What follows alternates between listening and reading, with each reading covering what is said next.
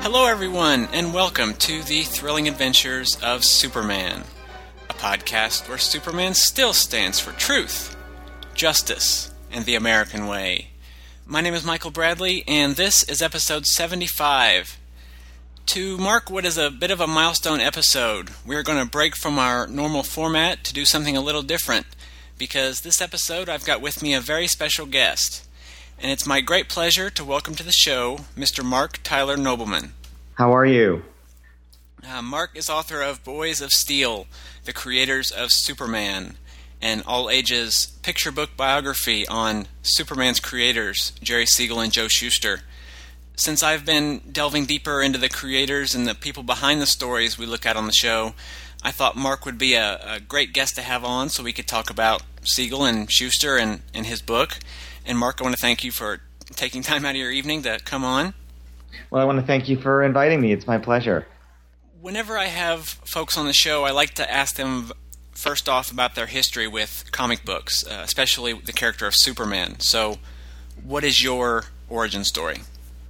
Well, it is Superman, actually. I, to be honest, don't remember the sequence, but I think it was that I saw Superman the movie when I was 6 and was so taken by it that I asked my dad if he could bring home some Superman comics. He ran a pharmacy in New Haven, Connecticut, so it was an old-fashioned type pharmacy, and they actually had comic books for sale.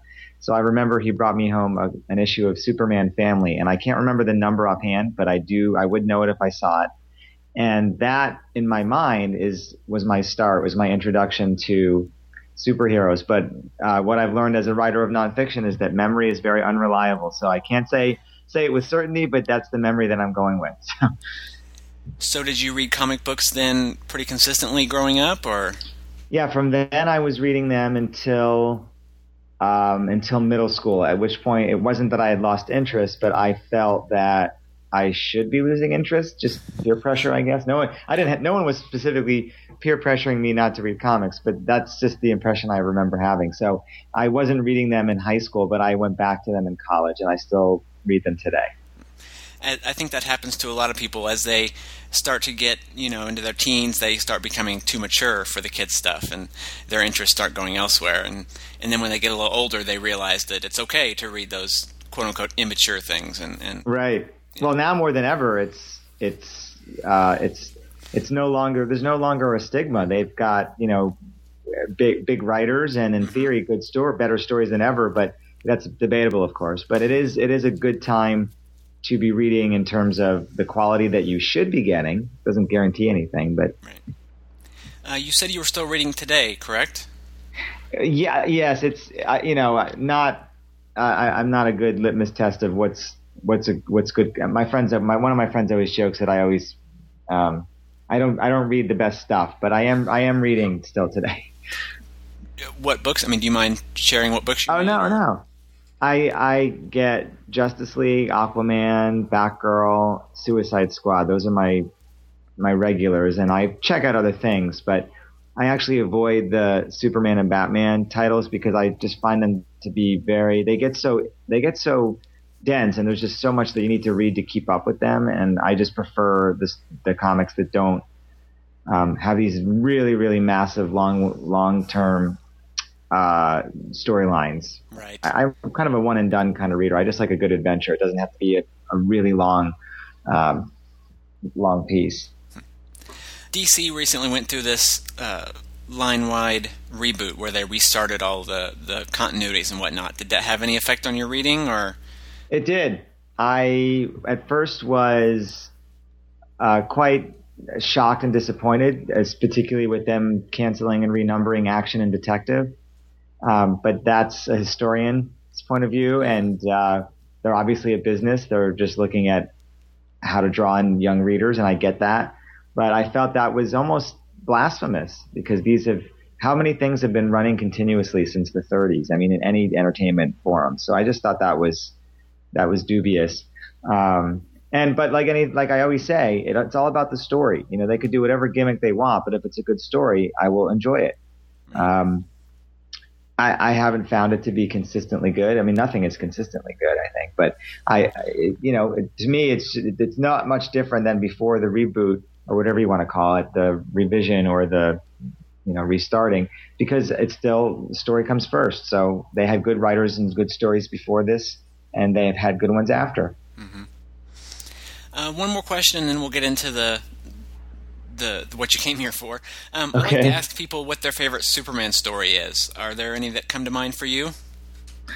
Well, the first thing that always comes to mind is Superman the movie. But if you're talking about comics, that's a good question. I should be prepared for that. It's a difficult question. I've had a handful of guests on, and they all kind of struggle with picking out just one story that they hold up as their favorite. Yeah, and I'm having that same trouble. Gosh, I don't think I can say that I have one favorite, but I have to come back to that. I'm going to disappoint people. I'm going to disappoint people, but yeah, I might have to come back to that one. All right. So what made you decide to do a book on Siegel and Shuster? I mean, how did you become interested in their story? I've actually been interested in their story since I was in high school. And when I graduated from college, I began the baby steps of researching their story for a possible screenplay. But this was in 1994, so pre-internet for me anyway. And the first person I contacted that I was hoping could help me get in touch with Jerry Siegel, who was still alive at the time, of course. He didn't exactly discourage me, but he said it's extremely unlikely that you'll reach him. So that did that stopped me. Whereas it wouldn't stop me anymore. I would just keep trying until I found a way to reach somebody. But the reason that it appealed to me was there were several reasons. The first is that no one had ever done it before in any format. They never had a standalone biography. I mean, they've been parts of larger comics histories, but never their own book, which just was not right for Superman. He's so iconic. And then the other reason was a little more crass. It was just from a marketing perspective that if there's no other book, then you're the go-to book for people that want to know that story, or at least in that, somewhat stylistic, abbreviated format. So I just thought it would give me a competitive edge. And thirdly, and probably most importantly, is that it's just a great story. I mean, some characters are just created by a guy to desk. There's no drama. You can't make a book out of it, no matter how popular the character is. But in this case, there is a riveting story that is equal parts inspirational and heartbreaking. And what writer wouldn't be drawn to a story like that? Yeah. You said you started out as a movie, or with the idea of making it into a movie. What led to the choice of making it into a book targeted at younger readers rather than an adult biography? Well, I've written other books, and most of them are in the children's arena. So that was just what I've done, my natural path. Okay. But I call it an all ages picture book. I think you actually said that too in your intro, or something to that effect.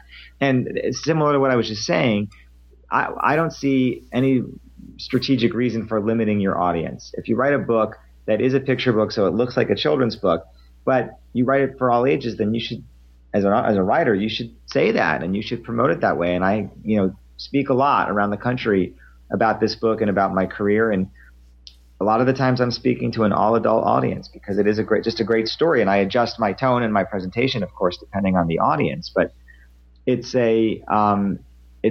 just seems to me that you can double your market. You write a book that's appropriate and accessible for young people, but also tells a story that adults might not know and might be interested in. So you can sell it to, in theory, twice as many people. Right. Was it an idea that was difficult to sell to editors or publishers? I got 22 rejections from most of the major houses, which was, of course, discouraging. Every writer goes through it. But in this case, I was perplexed because I was already a published author, which doesn't guarantee anything, but it does give you some leverage. And I'm pitching a story about a character that everybody knows, that no one had ever done. So it did seem to me to be a no-brainer at first, and it was a rude awakening when I had a lot of people say, we like it, but we don't want it. So it wasn't exactly an easy go, but eventually I did find the right publisher for the book. With Superman being known around the world, why do you think that the story behind his creation has been so overlooked? I mean, outside of the more broader comics history stories. That's a great question, Michael, and no one's asked me that yet in 4 years. I don't know. Part of it might be that superheroes as part of the mainstream culture really came to the fore, I would say, not before the 1990s, really.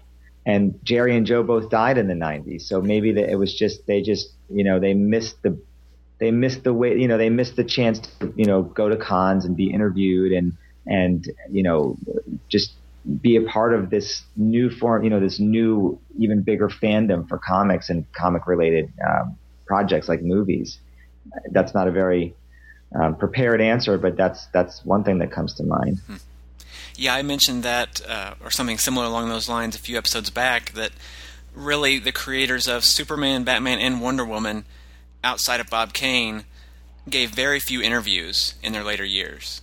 Yeah. Or post, say, 1950. Because the creators of Wonder Woman both died early.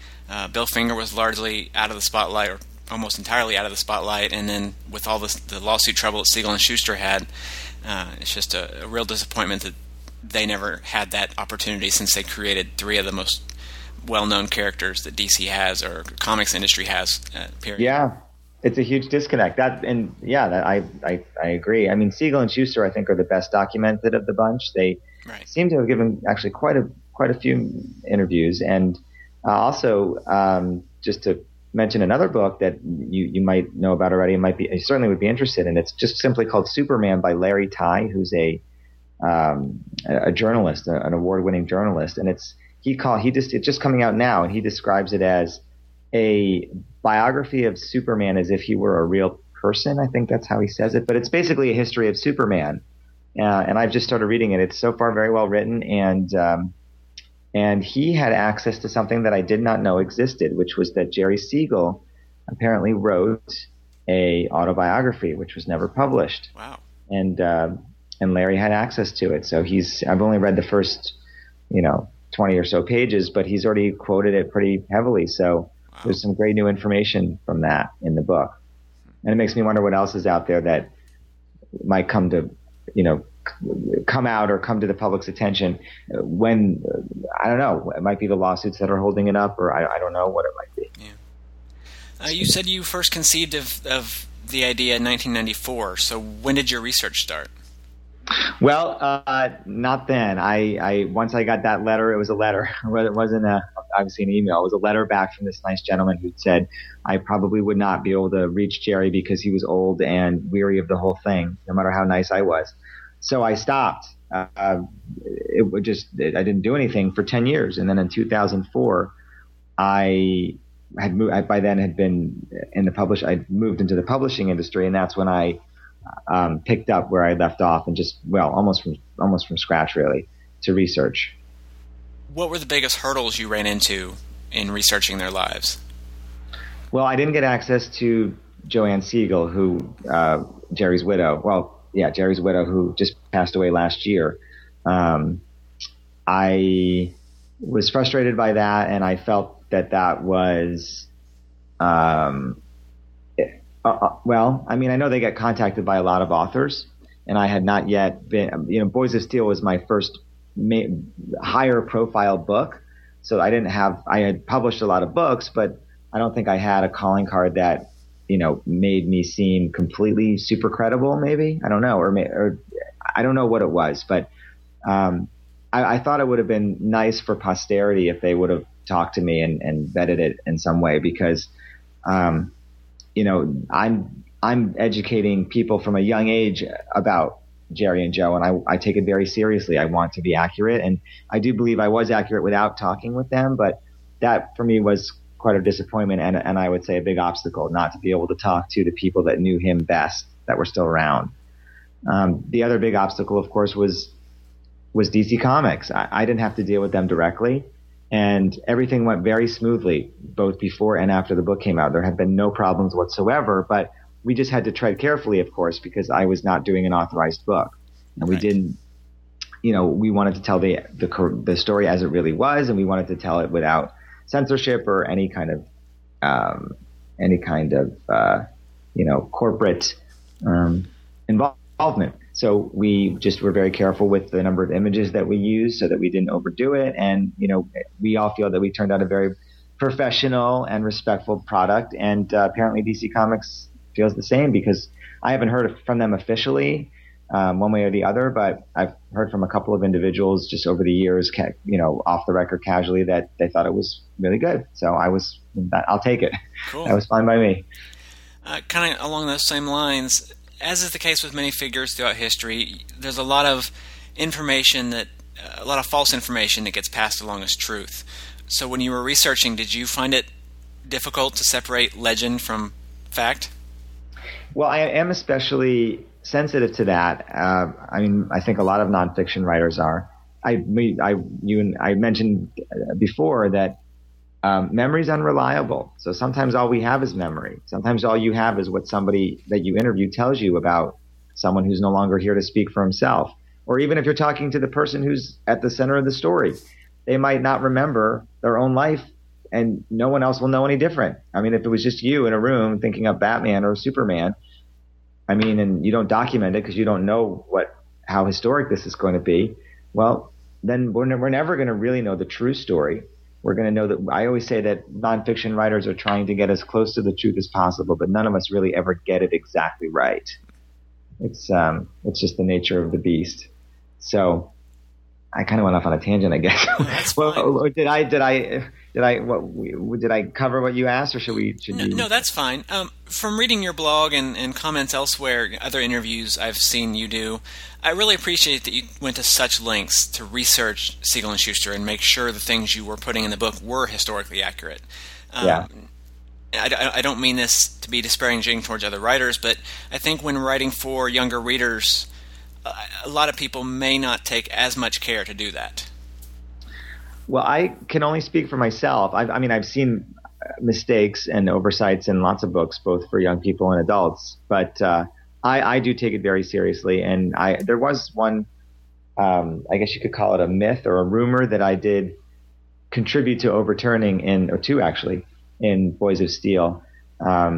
And it was just because of my, as you're kind to point out, just my determination to be accurate. And there's nothing more frustrating than when you think you've got the story right, and then it comes out and something new comes up that shows that you're actually wrong. But the best you can do is with what you've got at the time, right. The information you have at the time. I was both surprised and pleased that you used actual quotes from Siegel and Shuster in the book's text. Was that something you decided to do from the start, or did it come more naturally as you wrote? That idea came from an editor who ended up not accepting the manuscript. She said that it would be more lively with what she called dialogue, and I agree on every level. However, it was my first time writing that kind of a picture book, a narrative nonfiction, rather than more of a textbooky style approach to nonfiction, where you're just telling the story in a very straightforward way, but you're not putting any creative stamp on it. Boys of Steel is a narrative. I'm starting at a point, and I don't tell you what the future is. It's not, you learn the story along with the characters in the story. I don't foreshadow. So I thought it would not be. I didn't think that you could do that in nonfiction, to include quotations from that weren't said at the time in a book. So, for example, all the quotations in Boys of Steel come from interviews with Jerry and Joe. They said those things, but they didn't say them at the time that I have them in the story. In other words, for example, there's a fun line near the beginning where Jerry's saying, I don't have the book in front of me, but he's talking about girls, how girls didn't notice him and didn't think about him and didn't even, want him to exist. Right. And he said that as a grown man, but I included it in the book as I made it a thought of his as a young man. So that is an example of where, it's a nonfiction book, but that's not literally true, what I did. That's, you are allowed to do that, but it's not exactly the truth as it happened. So it was great that I was encouraged to add the dialogue. I was resistant at first, but then I agreed when I saw how great it was that way.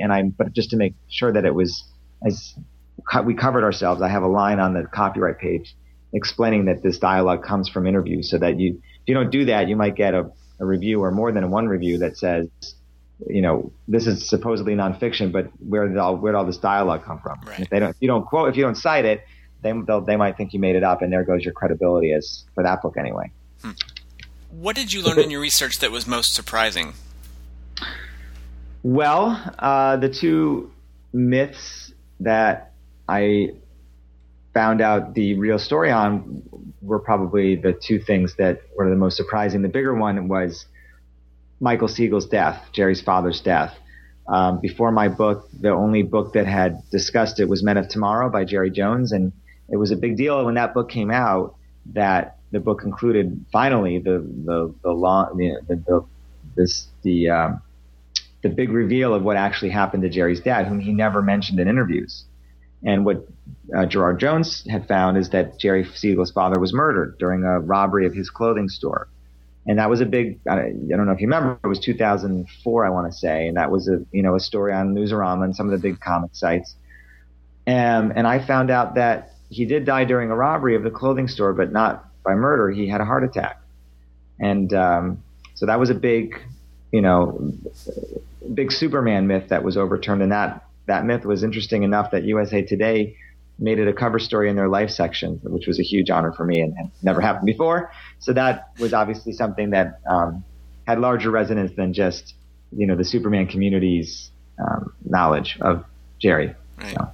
I remember that article in USA Today. I remember seeing that. You said you weren't able to speak to either Jerry or Joe or Joanne before their deaths. Did you speak to any contemporaries of Siegel and Shuster for their memories or recollections? After I tried to reach Joanne and was discouraged, I didn't try to talk to anybody else because I felt that for the way that I was telling the story, I had enough material from their interviews. Now I've got a book coming out any day now, really. Well, this month actually, on Bill Finger, on the uncredited co-creator of Batman. Mm-hmm. And that was a completely different research process. I talked to more than 200 people personally, many of whom did not, he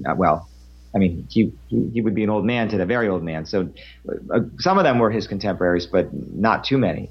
And that was a totally different situation because he was so undocumented that I really did need to do that to get the story. But with Siegel and Shuster, the version that I'm telling, and by that I mean what I call a stylized version. It's a picture book, so it's not a 500-page in-depth biography. So for that version of it, I wanted to have accurate information. I wanted to have new information if possible, but I really had a good sense of their character from interviews they'd already given, and that's really what you need to talk to people for, is just to get a sense of their character that doesn't come across necessarily in a sort of a general biography, but you want to get at their core, and that I didn't really need to do for Boys of Steel. I had that from the material that they'd already produced. Okay. That's an interesting insight. I hadn't really ever thought of it that way before. Well, if I was doing it again, I think now that I've done the Bill Finger research, I think I would be talking to people. But I just didn't at the time think that I needed to. Right. In researching the book, did you go back and read or reread any of their comic stories, either Superman or the other stuff they did? I read some of the very first. Okay. But because it wasn't a comprehensive biography, I didn't need to even comment on any specific story in that format. So I didn't have to do too much of that. I mean, I wanted to get a sense for it, but I didn't have to get I didn't have to read, hundreds, like I think someone like a Larry Tye who's writing a really long book about them would have to do. And how did you get connected with Ross McDonald, the illustrator of the book? Well, in the publishing industry, typically the editor and the publisher will assign you, or will choose an artist, and the author might have no say at all. They might ask you what you think, and even if you don't like the choice, they still might go with him or her. So it just depends on your contract and your status. But in this case, they were really great. I had a list of people that I would love to work with. They had a list. We compared lists. Some people might not have been available or interested or affordable, but Ross was someone that we both agreed on, and he was interested in the material. So it was really very smooth and very great for the book. Cool. I appreciated that the art was, in some ways, kind of evocative of Shuster's early work, but it had a kind of a twist of a vintage Art Deco that gave it its own style, where it didn't really feel like he was intentionally emulating Shuster, but kind of still brought that feeling. How big of a factor was that style in selecting him for the artwork? I think it was a big factor, and what I always make sure to point out is that that is his style. Mm-hmm. He didn't alter it for the book. So I've heard people that say he's copying Shuster, but that's his style. He is very Art Deco, and you look at his other work on his site in print, and that's how he draws. And he obviously was clearly influenced by that era. So that's, again, one of a big reason why he was a great fit for the book. And how much collaboration did you two have? I mean, did you line out the illustrations as you were writing the book, or did you have the manuscript and then he did the art to best illustrate it as he saw fit? Well, it's an interesting question when it comes to picture books, because when I'm done with it, it's just a manuscript. It's words on a page with no pagination, and you don't I do lay it out in my mind, as I'm sure most of us do, but what you send an editor usually is just this script. It's just words on a Word document. So I had visions for illustration, but it might not end up paginating the way that I'm imagining it. So, and I don't have, that involves the editor, the designer. So you might, in other words, have two different illustrations for a piece of text that ends up being on one page. So you can't have two illustrations. You have to choose which one you want to use. So I did give them the layout that I was imagining, and a lot of it is in the book. And then, of course, Ross put his own stamp on it and had some suggestions and ways to do things that I loved. So it is a true collaboration. Although one thing that a lot of people don't know is that, at least in my experience and most people I've talked to, picture book authors and artists don't collaborate directly if you're not already an existing team. So I didn't talk with him on the phone. We didn't even email. Everything went through the editor. If I wanted to make a suggestion, I would email my editor. She would pass it on to Ross. We didn't talk or email or meet until after the book was out. Wow. That seems like it seems like it would be a very difficult way to write and to get the book together when, you're not talking to the artist. I'm used to it. I think most of us are. And certainly you just need to have a good editor, a responsive editor who does pass your comments on. And that's what I had. So, they do it just it's mediation. They just want to, what if the artists and authors and people in the arts, as you know, can be very passionate and sometimes very close-minded to their, all they see is their own work. So they do that just to keep it moving along. So if there is any friction, it doesn't sabotage the project. One thing that I was really impressed with on the art is small details. There's a picture kind of early in the book of Joe Shuster drawing, and he's drawing with his left hand because he was left-handed. And later we see some Pulp magazine covers that I recognized as actual covers from Pulp magazines. Are those things you specified, or did Ross McDonald do his own research for that kind of thing? For those two particular things, I did specify them. Okay. Ross did his own research as well.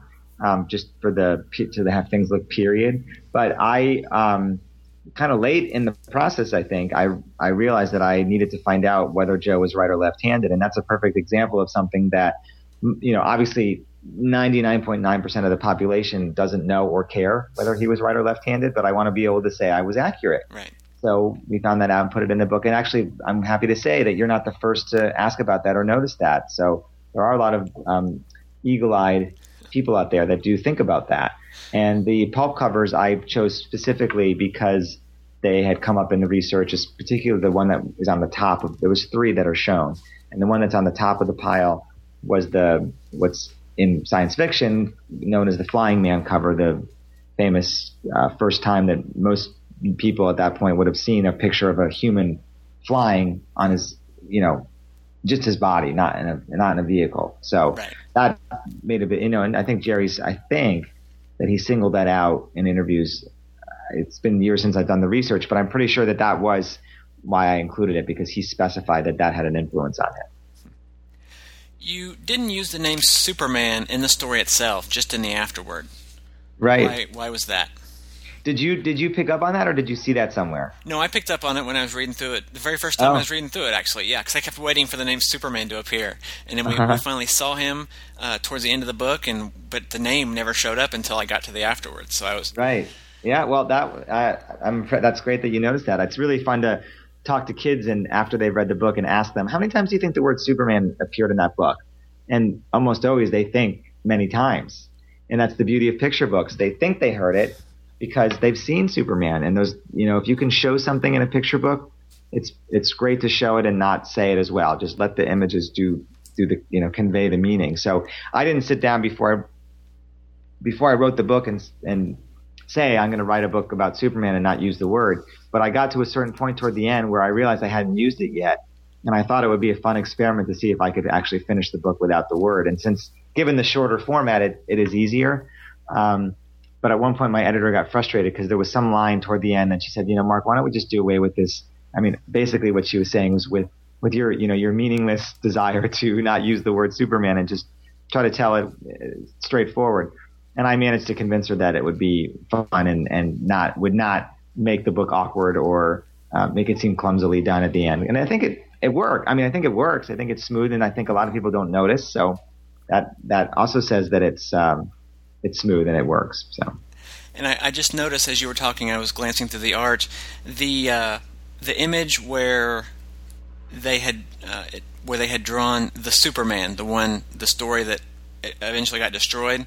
We see Jerry pulling the cover out of the fire, and the way the shot's framed, his arm is covering the title where it says the Superman. Yes. So I thought that's really clever. You're good. Because that was another issue. The original sketch showed the full cover, and my editor said that she wanted to take out that cover because the design of the word Superman in that art is similar to the version that they have trademarked today. So she said, let's just take it out and not risk it. And I said, but if it's just the word that's trademarked, can't we have Ross redraw it and have Jerry's arm strategically block just the word so that we can keep the art, which is not trademarked? And true fans that have seen it will get another sense that I've done my research and I've done my homework and they're in good hands. So she agreed to that, and Ross did it, and that's how it got in the book. We may have already covered this next question. I was curious if there were any limits or restrictions on the use of the name or image of Superman, and if those came from DC and Warner Brothers or your publisher. But it kind of sounds like you didn't have many restrictions by that. Well, we were working according to something called fair use, which is a legal term allowing people like us, artists, creators, to use a limited quantity of licensed characters in their work without paying and without risk. But there's no firm definition of fair use. It's not like they say it's 20% of the work, or there's no formula. So you have to just use your best judgment. In this case, we had I think it was a 40-page book, and I think we showed Superman 3 times. It might have been even, I know there's 2 color pictures of him, and there might be 1 sketch. So I might be missing one, but yeah, there's the sketch, and then there's the cover of Action Comics number 1. Right. The next page, it looks like they're in a movie theater watching maybe the Fleischer cartoons or whatever, and you kind of see a silhouette, and then the final page is Superman in all his glory. So the movie page doesn't count because it's in silhouette, so that could be anybody. And the cover of Action Comics, I don't know if that would. I mean, they're not. There's no, like I said, there's no formula, so I don't know if that would technically count or not. But so, in other words, you've got a 40-page book and you see Superman only a fraction, only a very, very few times. So that obviously was okay because we didn't hear from them and there was no problem. And we had the same approach with the Batman book. So if we had gone to them, I don't know what they would have said. But you can write a book about anything you want. You just have to be careful when you use other images that you don't own, even if you're creating them anew. Okay. This isn't so much a question. I just want to kind of compliment you on it. There was a passage in the book, and this is when it's talking about Siegel and Schuster coming up with the idea of Superman. And you wrote, the other heroes Jerry and Joe read about were regular humans in strange places. This hero would be a stranger in a regular place. And when I was reading that the other day, kind of just to refresh my memory on it before the interview here, it really hit me that is one of the major reasons why I think Superman took off like he did. I mean, there's clear inspirations from things like Doc Savage and Flash Gordon and Gladiator, but Siegel kind of turned that on its ear and had this creature of phenomenal power coming to Earth and taking on situations that were very, very real to people at the time, like warmongers and racketeers and corrupt governments. And that's especially driven home right after, where it talks about how he wouldn't be a giant slimy alien with 200 eyes. I mean, in a majority of the science fiction to that point, whenever aliens came to Earth, they were invaders. Right. So I was just very impressed that you were able to distill that down so succinctly, because I think it is an idea that really gets lost on a lot of modern readers who do have 75 more years of science fiction and aliens in addition to Superman.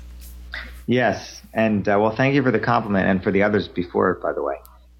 It took a while for me to get that to a point that I was happy with, because that is important when you're writing a book about a character, that you can be able to define what was different about the character, and a lot of the times that's what contributes to his success. Although everyone wants to copy a trend, what really usually takes off are the things that are risky and new. Right. So. And one thing that's become especially clear to me going through all the stories is that, at least in the first 2 years that I've dissected on the show, Siegel didn't really write Superman as science fiction in the context of him fighting aliens or giant robots. There are some sci-fi elements in there. You know, you've got Luthor and the Ultra Humanite, who are mad scientists, but even their plans largely revolve around taxicab rackets or jewel thefts. Mm-hmm. Luthor's first story involved him trying to get two countries to go to war with one another. So the science fiction side of Superman really ended with his origin, which really helped to ground the character in the real world that the readers were living in at the time. Yeah, that's a good observation. I agree. Now, you've been traveling to schools and talking to other groups about the book, right? Yes. What can you tell us about that? Extremely rewarding. Not every writer likes to speak.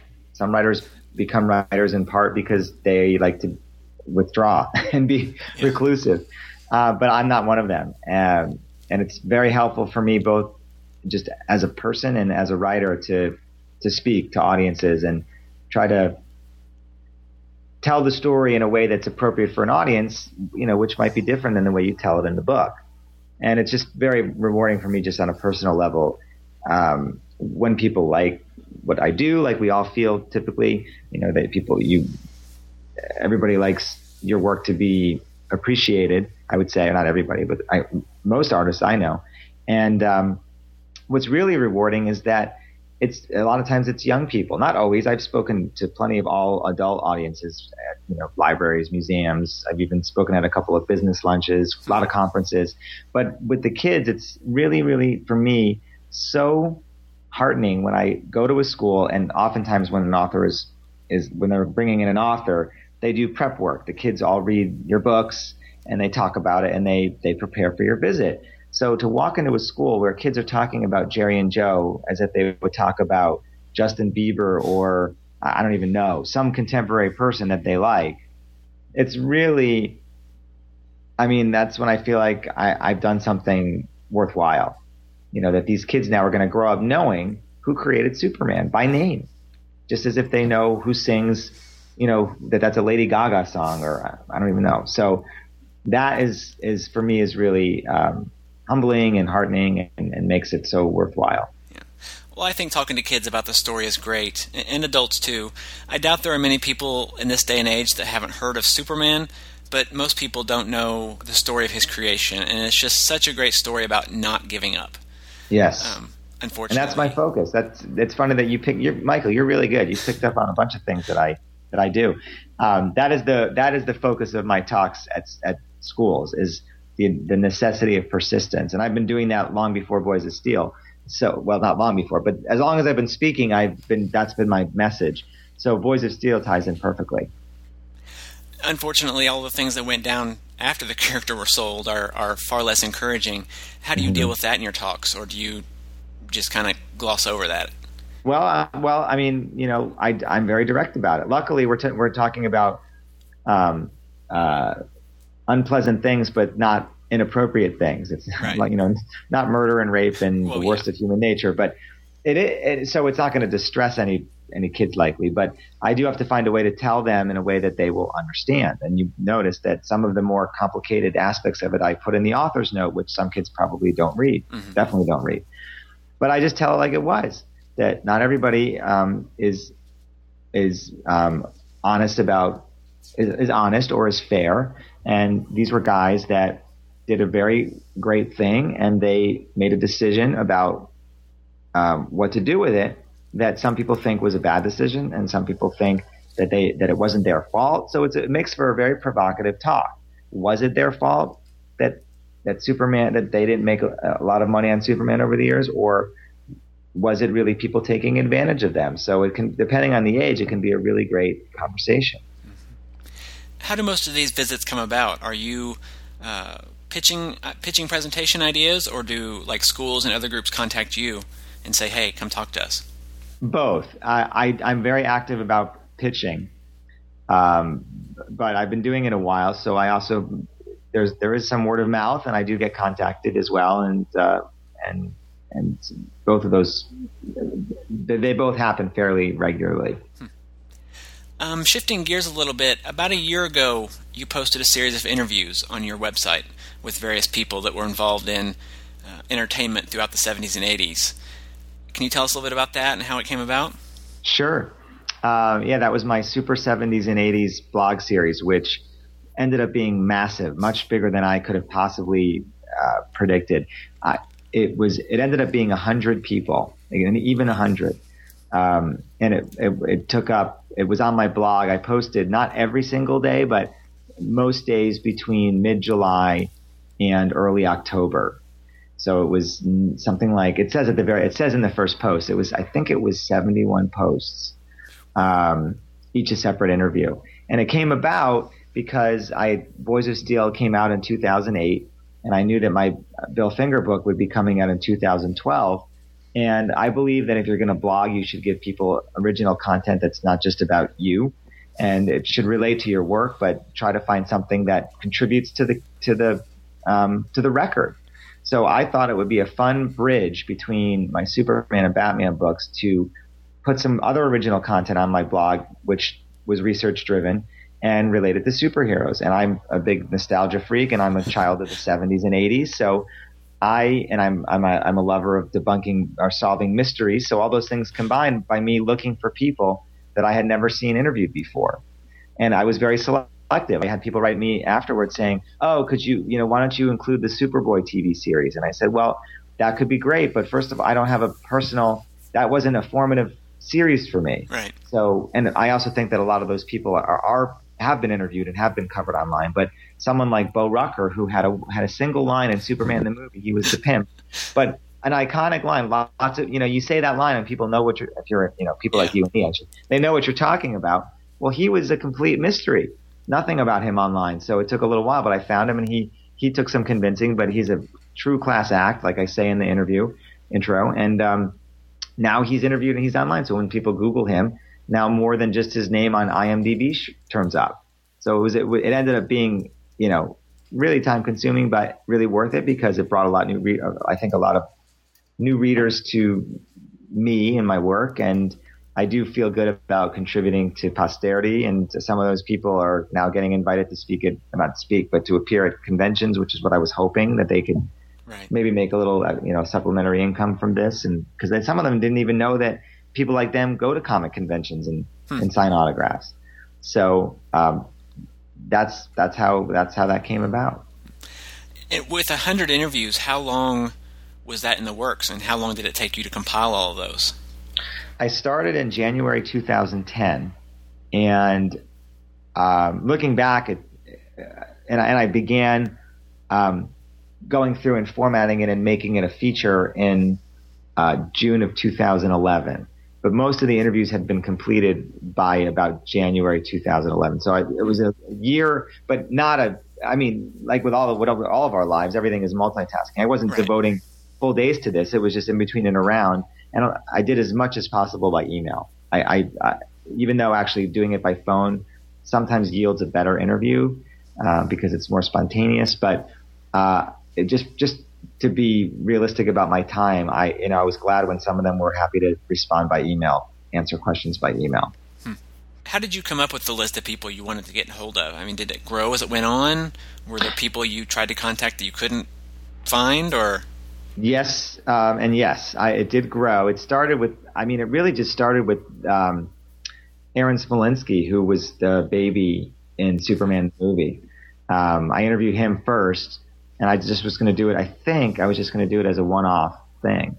But then I thought, well, why don't I see who else hasn't been interviewed from Superman the movie? And that's where I found Bo and Jeff East, who actually has been interviewed. He was teenage Superman in the movie, teenage Clark. Right. But then, for me, not just, I should have said before, one of my other formative influences was the Super Friends. And most of those guys have never been interviewed. So I just dug into that like a maroon, person that was just being reacclimated to society and food for the first time.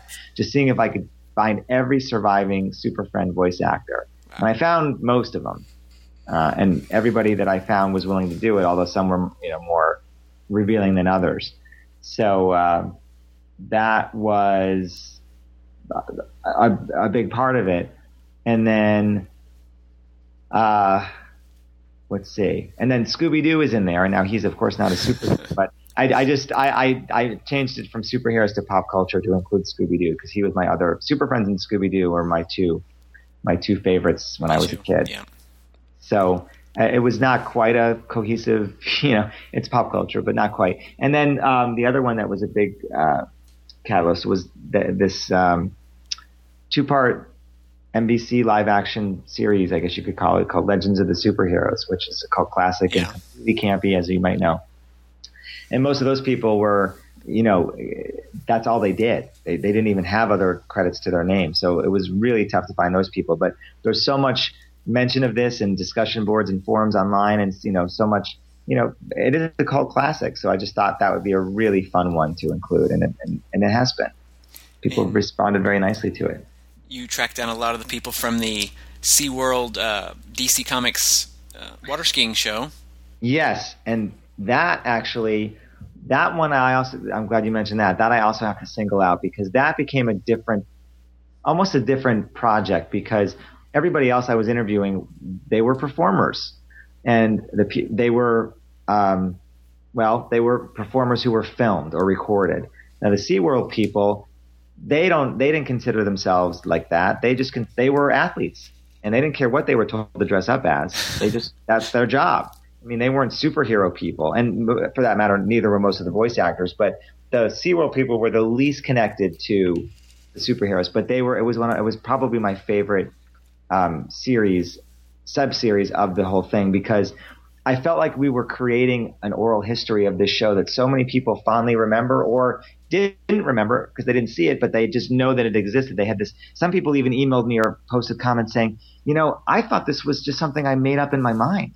But what they probably are remembering is that they saw one ad in 1978 of water skiing superheroes, and then that stuck with them, and they never really knew what it was. And now they find out that, this was actually a real show that was produced for 3 years.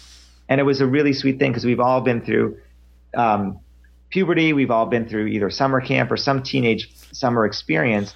And here I was just, allowing these people to all relive theirs. And it was such an honor for me. And a lot of them were so kind and appreciative about it. And I'm actually even kind of an honor, even though my water skiing career was very, very, very short-lived. I think I fell the first time I tried and didn't try again. But they've invited me. They're having a reunion now because of this. Wow. In October in Florida, and they've invited me to go as an honorary. Well, they didn't say it like this, but they said you have to be there because you're the one who brought this about. So I hope I can make it. Well, congratulations, and thank you for bringing back this nostalgic piece of history. It's not only great for the people involved, but for fans like me who do like to know as much as possible about the various ways the superheroes have been translated into other mediums and forms. Yeah. And then I think what I was grasping at before that I didn't get out is that I think what's really special about the SeaWorld series is that some of the other series, you're not going to – I wouldn't recommend it to people that don't like superheroes. But the SeaWorld series, I would recommend as reading for anybody because they really, through their interviews, it is a narrative. They're creating this story about these young people who are, of course, hormones raging, and they're doing a job that is in front of huge audiences, and it's a dream job for a teenager if you can ski to be working in an amusement park. I mean, it just created a very sweet story with some sad parts and with some really cool parts and some drama and some injuries, and that kind of stands alone as for me as entertainment, as something that you can read, and it doesn't matter whether it was superheroes or whatever. That could be secondary to you if you want to just read a great story about what it was like to work at SeaWorld in the 70s. Have you given any thought to compiling all those interviews into a book to document the history of it, or? Well, I have, a couple people suggested that, and I contacted leads that they gave me, but for a couple of reasons, I don't really think it's worth much time because first of all, I've already put it all online for free, right, and I'm not going to take it down. So, and the other reason is that it is quite. It's not. It's not. I don't know. There's gaps, I guess you could say. I mean, some people might say if you're going to do a comprehensive history of filmed superheroes from the 70s, well, you don't have Wonder Woman, you don't have the Hulk, so it's just my whim what I include. So to do it as a book would take a little bit more of a formal approach, and I'm not interested in some of those other properties as a writer, as a researcher, so that would be an impediment. And also, I just don't know that there'd be even if I didn't have it online, I don't know if there'd be a big enough market for that. Right. I don't know. There's a book called The Age of TV Heroes. Have you seen that or heard of that? I have heard of it. I have not actually seen a physical copy, though. Yeah, it's something like what I was just describing. I mean, they cover. I don't remember if they go back to the George Reeves Superman, but they've got the Batman, the 60s Batman, and they've got Wonder Woman and Hulk, and they have the Legends of the Superheroes, and they have Superboy, and they have Smallville. So they're covering superheroes on primetime, basically. So that kind of does exist. That was put out by Tomorrow's, and I just looked it up on the internet, on the Google here, and it does cover. It says From the Adventures of Superman to Smallville. Okay, so. And they actually, that book came out while I was doing my interviews, and they had and I was a little bummed because they did have a Legends of the Superheroes section, but they didn't get any of the people that I got. They got nobody, actually. Wow. I was one who found the performers. So, and also, they had a SeaWorld segment, and that also kind of bummed me out. But then I realized that, what I'm doing is just so beyond. Well, I shouldn't say beyond, but it was a different approach. Theirs was just an article, and mine was an oral history told by the people that were there. They interviewed a couple, but I had 40, and none of the people that I interviewed were the two I think that they had used. So they do come across as different. But I was a little bit disappointed that I wasn't the first to document SeaWorld. But I think because mine's a blog post, so many more people, frankly, are seeing it than that book. Which you're a fan, you haven't seen it, and it's not, I don't think, a widely seen book. But you do have another book coming up, like you said, and later this month. It's going to be of major interest to comic book fans. What can you tell us about that? It's called Bill the Boy Wonder, the secret co-creator of Batman. Mm-hmm. And it is the first ever book on Bill Finger. He's been parts of other books about Batman, but he's never had his standalone biography yet. And he, more than a lot of people, really deserves one. He died in 1974 before he was properly documented, and he gave very few interviews, and actually two of them that he gave were lost, and I found them over the course of my research, which was great. And so did someone else, by the way, but my book's coming out. So and it's I'm extremely excited about it. It's a natural follow-up and companion to Boys of Steel.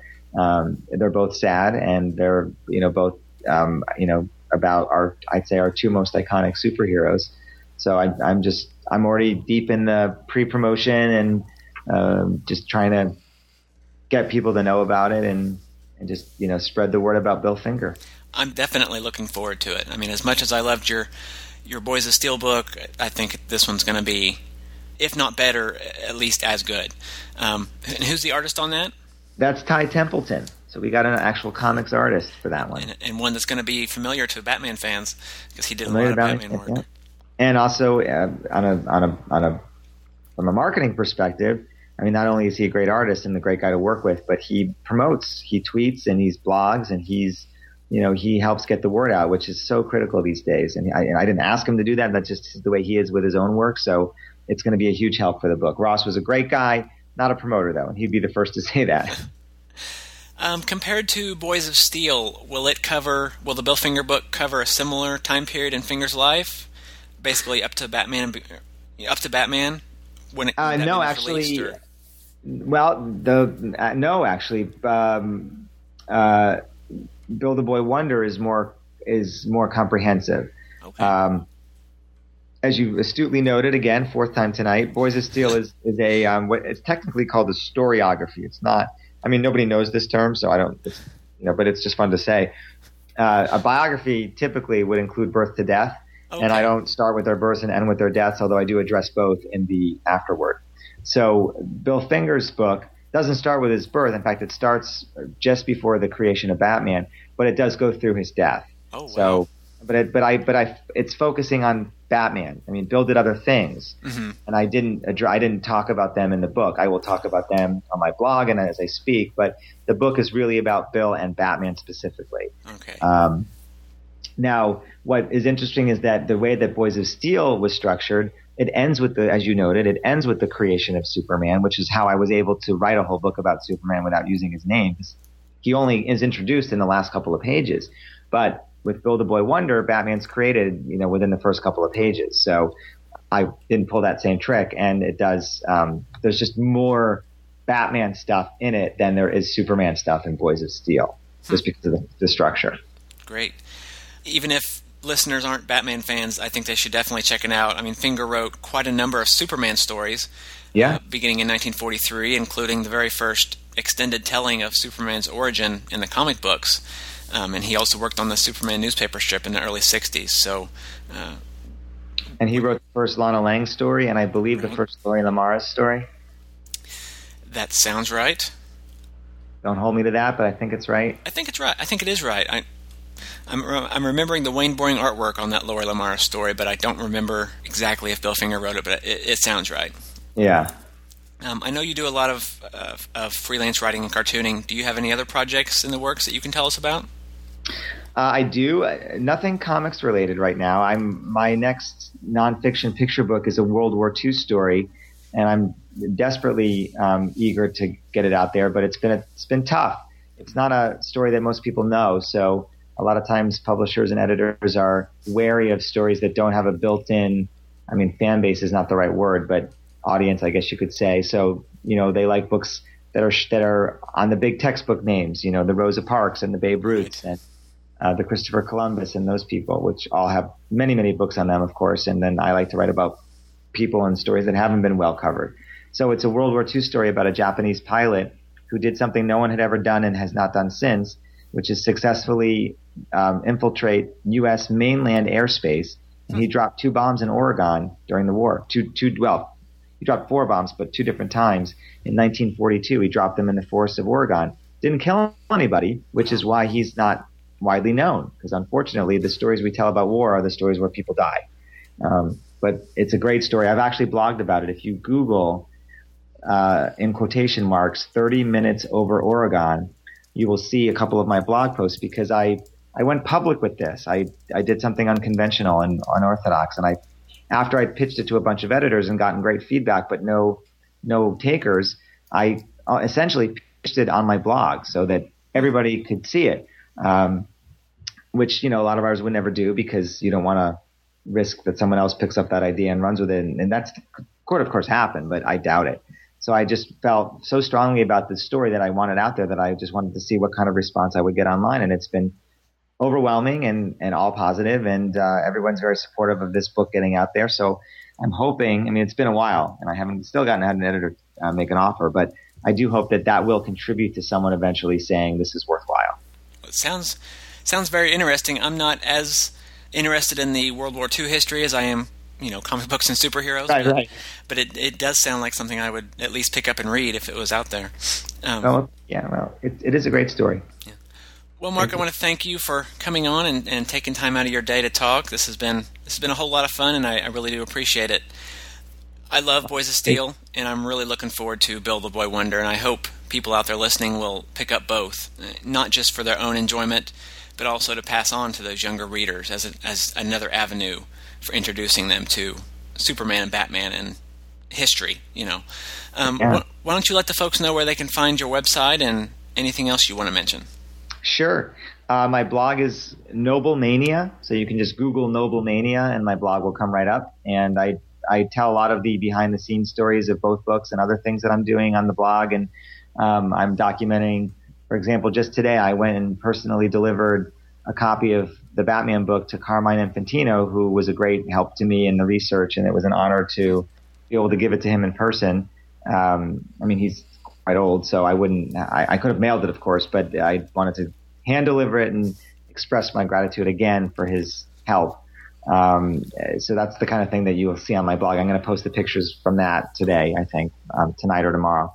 And but books are available anywhere books are sold, although these days with bookstores being what they are, you might have an easier time just ordering it online or ordering it through your bookstore. But the Batman book will be in stores, and they're both. And it's actually, even though the release date is technically July 1st, I'm told that I know that Amazon is shipping them already. So if you were to order it already, you would get it now.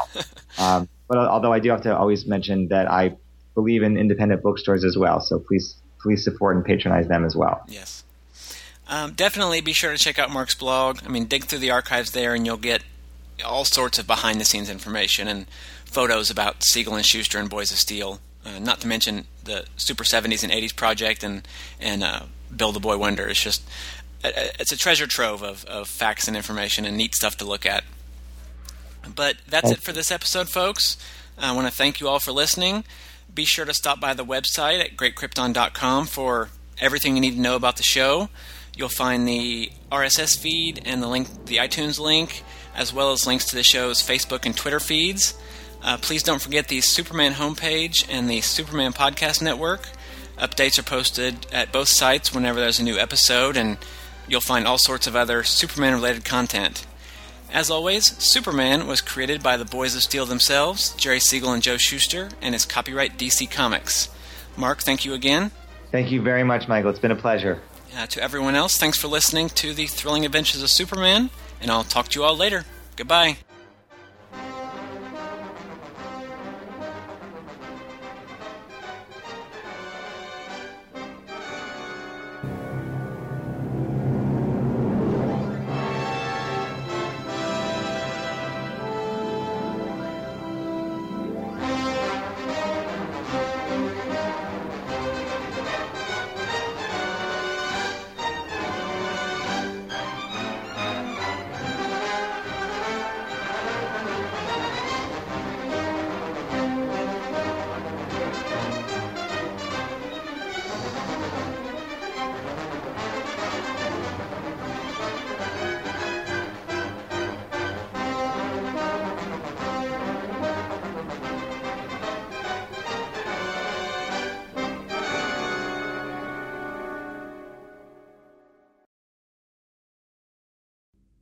Gathered together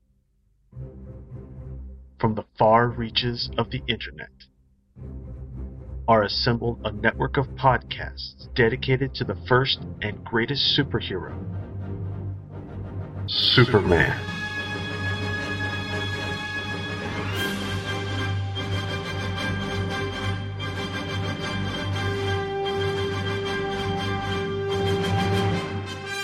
The Superman Podcast Network is dedicated to covering all aspects of the Superman legend, featuring The Thrilling Adventures of Superman, Golden Age Superman, the Superman Fan Podcast, Superman in the Bronze Age, From Crisis to Crisis, a Superman podcast, I've got a few things to say about Superman. The Superman Vidcast, the world's best podcast, and Radio KL from SupermanHomepage.com, as well as the audio dramas Superman, Last Son of Krypton, and Supergirl, Last Daughter of Krypton from Pendant Audio Production. Join hosts Michael Bradley, John Wilson, Billy Hogan, Charlie Niemeyer, J. David Weeder, Jeffrey Taylor, Michael Bailey, Scott Gardner, Cayman Stoll. I'm Isaac. I'm Adam. Steve Eunice and co-host Scotty V at SupermanPodcastNetwork.com.